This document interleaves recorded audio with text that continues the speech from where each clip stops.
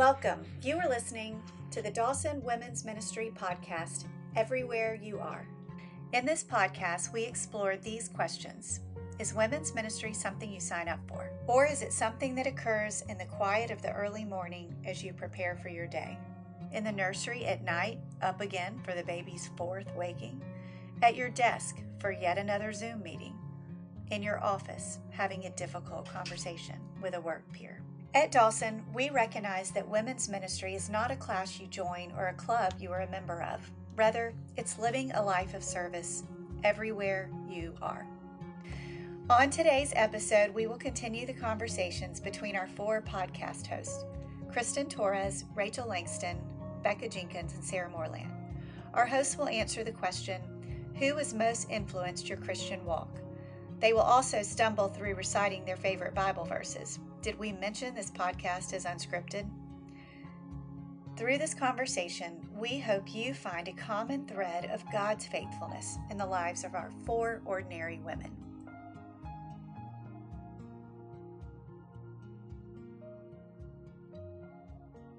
Okay, so is there anything passion-wise that y'all want to throw in? I know you've mentioned writing. Yeah. We've talked about a little bit of writing.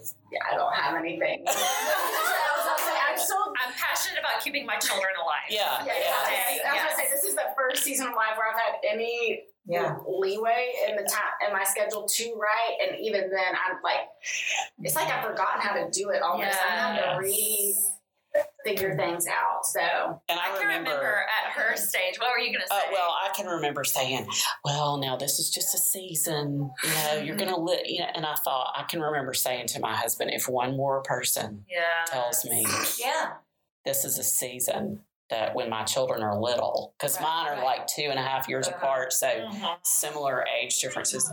I was like, I'm going to jump off at something because I cannot one more. Because I kept thinking, well, when they're this or when they get to this stage or when they all are in school, then I can And of course, it never works out exactly that way. I just remember thinking, I'm just trying to get through to lunch.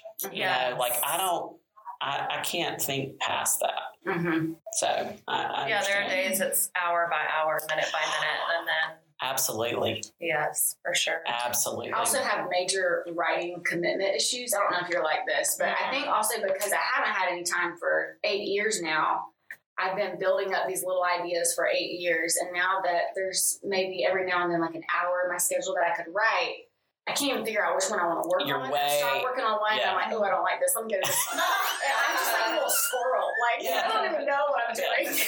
So maybe when I actually work on something consistently for a few months, I'll have something to share about my passion. But right now, my passion's a little scattered.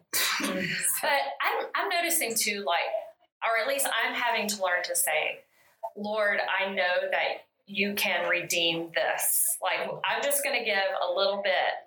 And I'm going to trust that if it's something you can use, that you're going to work that. Yeah. I can remember at your stage, I would keep just journals throughout the house and just scribble down ideas or different things. I was really embarrassed because I took one of those journals on family vacation a week ago, and Thomas got it and took it around the house. And some of my ideas are like children's books, and so it's these really silly, crazy ideas. And there was one that just said, Mama Kangaroo, something, something. And my mother-in-law saw it. She's like, why are you writing about Mama Kangaroo? And I was like, the stress. I don't even know how to explain it. What person has most influenced your Christian walk? And I would be hard-pressed to say one particular person. So if there's one or two, I'll start off while y'all are kind of thinking. I had There's an exercise class going on outside this room. Lord, we could have. Anyway, when I was a freshman in college, I decided I applied to be the youth intern with our youth minister that had been my youth minister because he was so influential in my life. So the summer after my freshman year in college, I did that. He ended up being the minister that married us many years later. And just even today, we're not in super close touch, but I think he taught me the most about kind of what a daily faith looks like, and just really a passion for sharing Christ. And I haven't necessarily always done it the way he did it, but he was also somebody that was a lot of fun. And he was one of the first people I knew that really could combine the two. And I could see that you could be somebody that loved to have fun and could cut up and goof off, but you could also be serious about your faith. He's always kind of been, by that time I was a Christian, but he's always been one of the most influential in terms of living out faith. And certainly I have parents and grandparents that were believers and that were big influences, but he's always the first one that comes to mind. My answer might sound a little cheesy and romantic, but it really is my husband. I grew up in a Christian household, and my parents they could tell their stories on this, and they're beautiful stories, but we just had very little understanding of the grace of God. And so I didn't even realize it, but the first 18 or so years of my life, I was just a very burdened, like not in a good way, Christian who felt like, yes, Jesus died on the cross for me, so he must love me, but I don't think he likes me very much. I felt like I was just constantly disappointing God. It was just hard for me to even want to be in the Word because all I could feel was sin. Like I just thought that I was wretched, which, we are, but Christ redeems that and gives us victory. And I had no concept of the victory. When Blake and I met, it was at student life camps, like I mentioned earlier. And it's amazing that the Lord, in a very roundabout way, I didn't even apply for this job, but my job at the camps was to write. It was to summarize the message that was being preached at each session throughout the day. And essentially the message was always, geared for middle and high school students. So it was just the gospel, very simply. And so I was having to summarize every day in different, whatever way the speaker was giving it, the gospel. And the Lord just used that to chip away at all the misunderstandings I had about him and his love, his unconditional love. And so after that summer, I just remember a lot of questions coming up, and I actually wanted to study the Bible for the first time ever, and that led to a lot more questions. And I remember that's when Blake and I started dating, and so I remember having a lot of conversations with him, asking him his thoughts on certain passages, and him directing me to different articles or commentaries, and then finding just other people. Another important person in my faith journey was my pastor when I was at Clemson at Cross Point. And just different pastors, Tim Keller, John Piper. Yes, I was going to say Tim Keller is one of mine. Yes, listening to them, reading books by them, and just having a lot of conversations that first year of dating with Blake just completely changed my relationship with the Lord. And there's so much more joy than there ever was before. And I didn't feel like I was having to just drum up feelings for the Lord, like they were actually there, because I could see how much grace and love he had for me. Yeah, I had Tim Keller on my list as well. For sure for me, I think Tony, when we were at Baylor, was invited to Bible Study Fellowship, and which is an international, interdenominational Bible study. But anyway, he was going through that, and he said, I think it'd be really neat if you join BSF and we could study the same thing. And so I did. And the teachers, Nancy Drucker in San Antonio and Juanita Kripika here, it's really the in-depth study of God's Word from beginning to end. And for the first time in my life, I realized it was one big story, seeing the New Testament and the Old Testament and the Old Testament and the New Testament, and also the calling to apply it to your everyday life. It was the first time I was involved in a Bible study that really had you apply God's Word to where you were at. So I would say those two. And then I think, Tim Keller has just talking about the message of grace and just over and over again. Also, Philip Yancey's been very influential in my life and the things that he has written. I would say for me, what person has most influenced your Christian walk? Probably my mom and Angel. So my mom first, less from a preachy have-to, more from a modeling standpoint, far more than she knows and still does not know, by how she demonstrates her faith. And my dad too, both of them. For Angel, it was more of a that was one of the things that attracted me to him in general, was just how very quickly he is to share his faith. But again, not in a preachy way. It's just what he does. Wherever he gets, he wants to have a conversation. And he does it well and very naturally. But I remembered very early on in our dating relationship, him coming and picking me up and him saying to me, so I've never really walked in and seen you reading the Bible. And I was like, well, probably because I'm getting ready to go.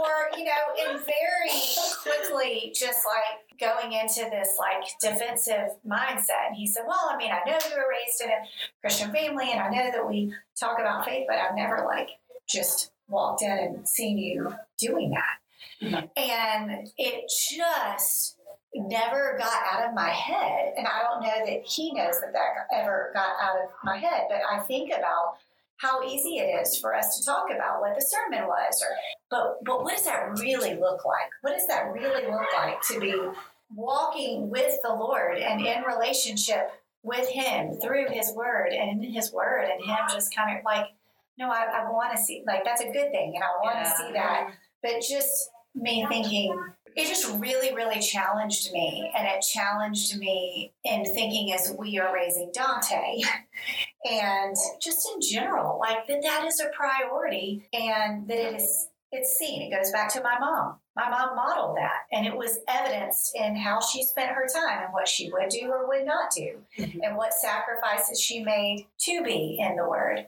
And again, it wasn't a you have to do that too, or sit down right here, or you better.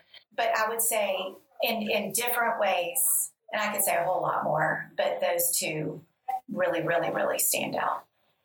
As y'all are talking, it kind of reminded me that I would probably say my children also have been a huge influence, because I think for the first time trying to be intentional about modeling faith, I don't know that I paid that much attention to it until I knew I've got these two children that are watching me. Yes. And totally. Not only do I want to explain scripture or God or Jesus or faith, but I want them to see me doing what I say I'm going to do or living that out. And although I certainly don't understand the depth of it, I do think that being a parent is the closest we can ever get to any hint of a glimpse of what God must feel like and how he must see us, because there is so much where, I think I've wanted to try to convey something regardless of the choices that they end up making. And this was when they were little, and of course now as they're becoming adults.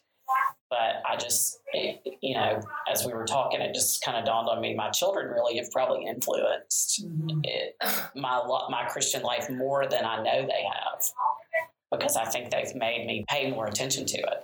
They've also, sanctified you. Well, there are days that you're like, I'm going to lose my mind on you right now. Like, let me pray the fruits of the Spirit. I say I'm a Christian, but we're about to have a little test right here. But I didn't think of that as a teaching, but it is. It is. You kind of realize the end of yourself. You're like, I literally cannot do this. Right. And they, sometimes not always in a bad way, but they have shown me often how much I'm trying to do in my own strength. Right. And I think God probably thinks, well, isn't that cute? How she thinks she's going to figure that out. then I've found myself being like, all right, God, they're yours. Having to get to the end of myself is a lesson that God and I go over again and again and again and again. And I guess we always will. You're so true, though, that I think being a mother and like having children really does bring you to the end of, or at least for me, it has brought me to the end of myself too. Mm-hmm. Being a parent and being a stay-at-home mom was, and I'm not saying that I'm brilliant at everything else I ever do, but it's the only thing I've ever felt like I really cannot do this. Mm-hmm. Like everything else I've always thought, well, I can learn that, or I can stumble my way through it, or if I'm just, if I'm dependable or diligent, it'll come. Parenting and mothering, I have never felt competent in. Well, and for me, it's a centering thing. Like, and I think about that song, Jesus Be the Center. For me, it's very revealing of, no, my world does revolve around me. And the one time that it doesn't is typically a child scenario where I'm like, I don't have time for this, or I can't, and it always starts with I. Mm-hmm. Oh, yeah. And it's revealing. It is revealing. And so, I'm right there with you. Yeah. I always said right after we had our first, I never knew I was such a sinful person until I had children. And I was like, my heart is evil on the core. But yeah, definitely. And I was listening to you guys and I was thinking about, it's such a beautiful transition when you think about your spiritual walk from I have to I want to. Yes. Yeah. And that's a prayer too. It is a prayer. Lord, help me to not. Yes. Because it's so easy to slip back into. Sure. This is a have to. This is a commandment instead of this is an absolute joy and a privilege. And thank you. Yeah. I thought that was a beautiful part of your testimony. Mm-hmm. Okay. Do y'all have favorite Bible verses? And if so, how have they impacted your walk? I know this is probably a lot of people's answer, but Romans 8 is just one of my favorites. When I was in college, one of my closest friends, her name was Chelsea, and we went through, I think it was our sophomore year, that we would take turns cooking each other dinner at our apartments. And so we'd go over to her apartment, she'd come over to mine, we'd eat dinner, and we would work on memorizing it together. It was just one of the sweetest memories that I have. Don't ask me to recite it because I was not stuck. Googling mine right now. You got a tough act to follow with Kristen. Maybe I should try running while she touched it to me. Yeah, really. Yeah, I think just the whole section on adoption has been really meaningful for me, and reinforcing the idea that when God looks at me, he sees Christ, and Christ covers me, and that he loves me. That sounds so simple, but Romans 8 has done a great job in reinforcing that, since that was such a realization for me in college. And the victory it talks a lot about the victory and that we're more than conquerors at the end. And of course, with the testimony I told y'all earlier, that also is really meaningful for me. I love the book of Deuteronomy, and it may actually be my favorite book, which is a strange thing to say. That is so strange. But I love that. I know. You don't hear many people say that out loud anyway. But I love Moses and how flawed he was as a leader, and yet how God used him so powerfully. Of course, right now in this stage of our kids leaving, Deuteronomy is kind of this whole book about him going, oh, and y'all don't forget this, and remember when God did this, and remember how this worked out, and remember when, it's all this sort of him going back through their journey through the wilderness and from Exodus. And so I love in chapter 8, verse 2, Moses is talking, and he says, and you'll remember the whole way that the Lord your God has led you these 40 years in the wilderness, that he might humble you and test you to know what was in your heart and whether or not you would keep his commandments. And I've just always thought that's really such a neat summary of like the way our lives are with Christ. Like he's always looking at our hearts. He's always humbling us, and he's always checking to see, like, are you going to do what I've called you to do? Are you going to deny yourself? Are you going to follow the commandments? Are you going to love others more than you love yourself? And so it's just always been a very encapsulating verse for me. And it's funny because I think that is the weirdest weirdest thing to tell people is your favorite verse, Deuteronomy. Sounds like a life verse based on what you just read. I have been so amazed at different times. It has been so appropriate in so many different circumstances. So that's the one I go back to. I mean, I don't know that I can pick a single one, but that's the one I go back to over and over again. Well, so I have two. One's kind of obscure, and then one is like everyone's favorite verse. But it means something. God's word is alive in your life, and it means something special to me. But the first one, and I didn't pull that one up, is Abraham, and I think it's Romans 4, and it says, Abraham faced the facts that his body was as good as dead, and against all hope and hope believed that God would do what he promised. It has been very important to me in my walk with Louisa, who has special needs, and just looking at prognosis and life journey. And I can remember when we were going through that diagnosis verse, I was really clinging to that verse, that I could face the facts of her condition and her prognosis and all the things that were potentially going to happen in her life and in our life. And against all hope and hope believed that God would do what he promised, which was he was going to be with us. He was not going to leave us, that he would equip us for the journey. And so it really helped me kind of go through what promises I wanted to claim in this situation. And sometimes you can face the facts. And I love how it says his body was as good as dead. Like, it looks hopeless, but against all hope and hope believe. And that's just kind of where I was at that time. So I've always, and I still go back to that verse. And then the other one, of course, is Philippians 4, 16, right? 13. Oh.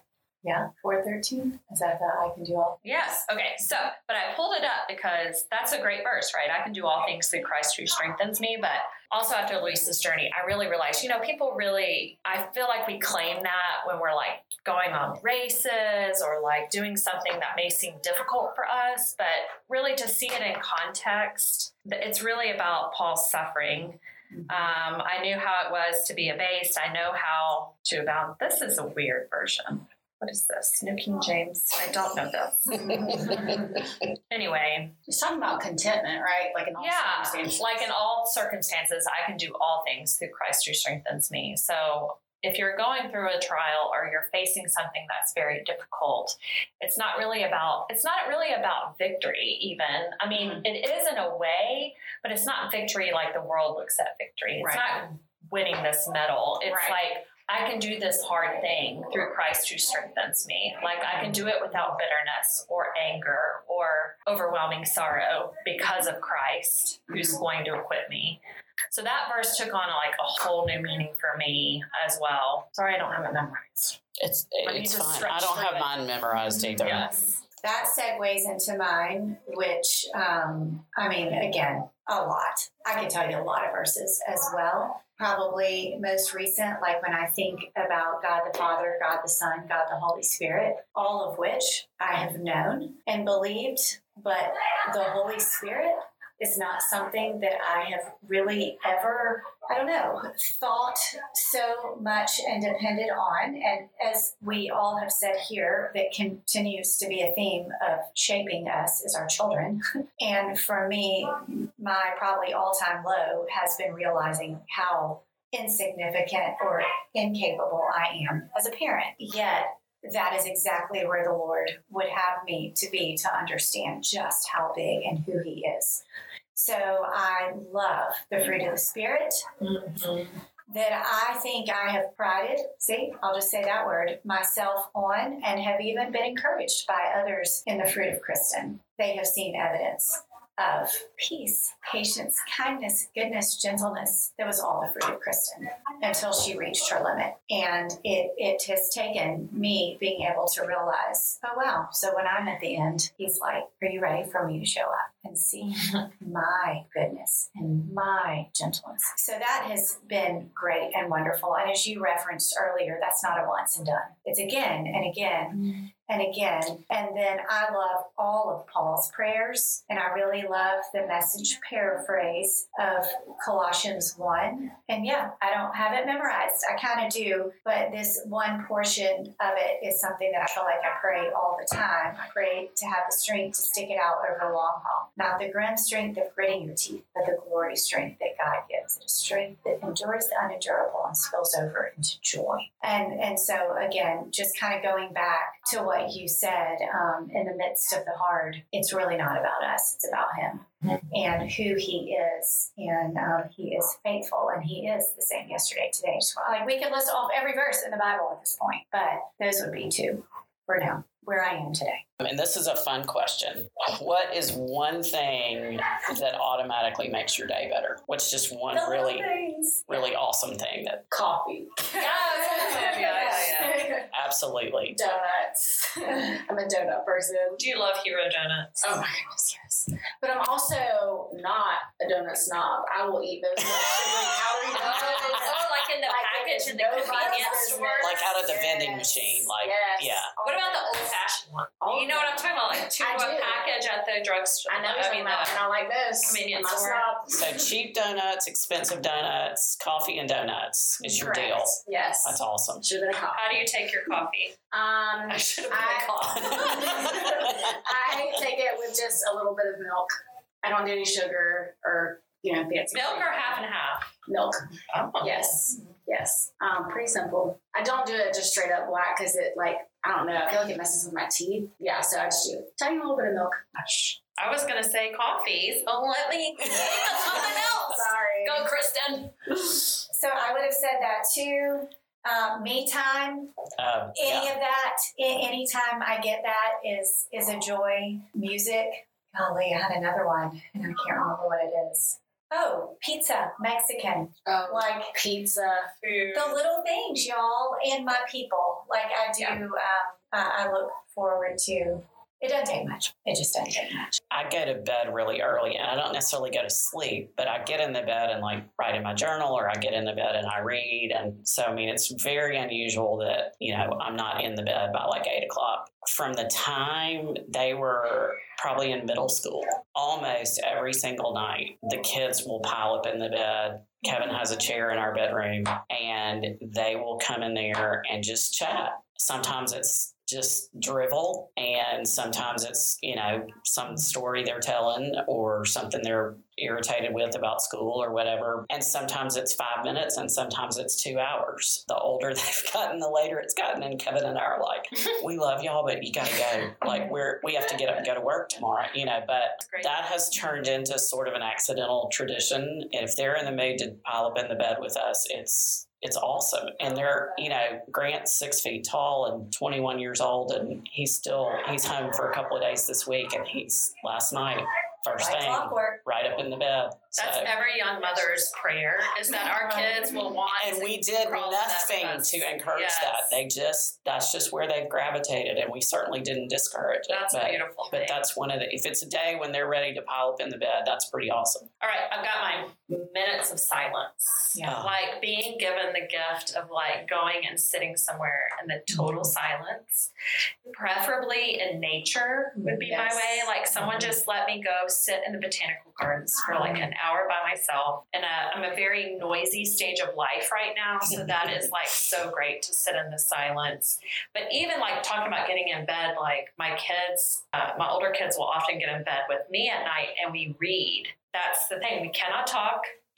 We each have our book, and we end up it's so nice. Their feet are so huge under the bed. Yeah. I'm like, Vincent, when did your feet get so big? And it's just such a great time to be together without the pressure of talking or noise. So silence would be my instantaneous better. No.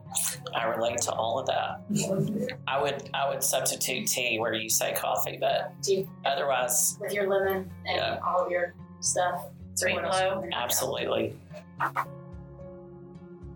Listeners, are you feeling the need for more scripture memorization like we are? We will be starting with the verses shared in today's episode.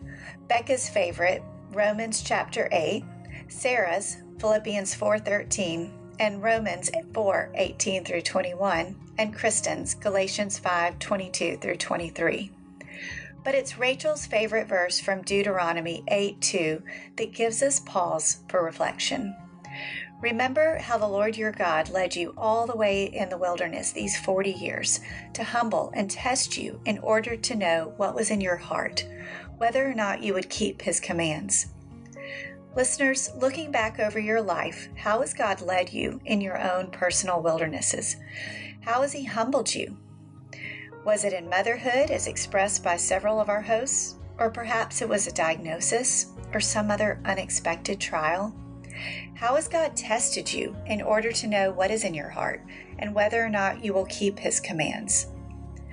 If you want to share your story of God's faithfulness with us, email Rachel at rlangston, Langston, at dawsonchurch.org. We would love to share your story on a future episode of this podcast. Tune in next time for our very first Everywhere You Are podcast guest. Until next time, we pray over you, sweet listeners, this scripture from Colossians 3:15 through 17. Everywhere you are today, may the peace of God rule in your hearts, the word dwell richly in every detail of your life, word, actions, whatever, be done in the name of Jesus Christ, giving thanks to God the Father.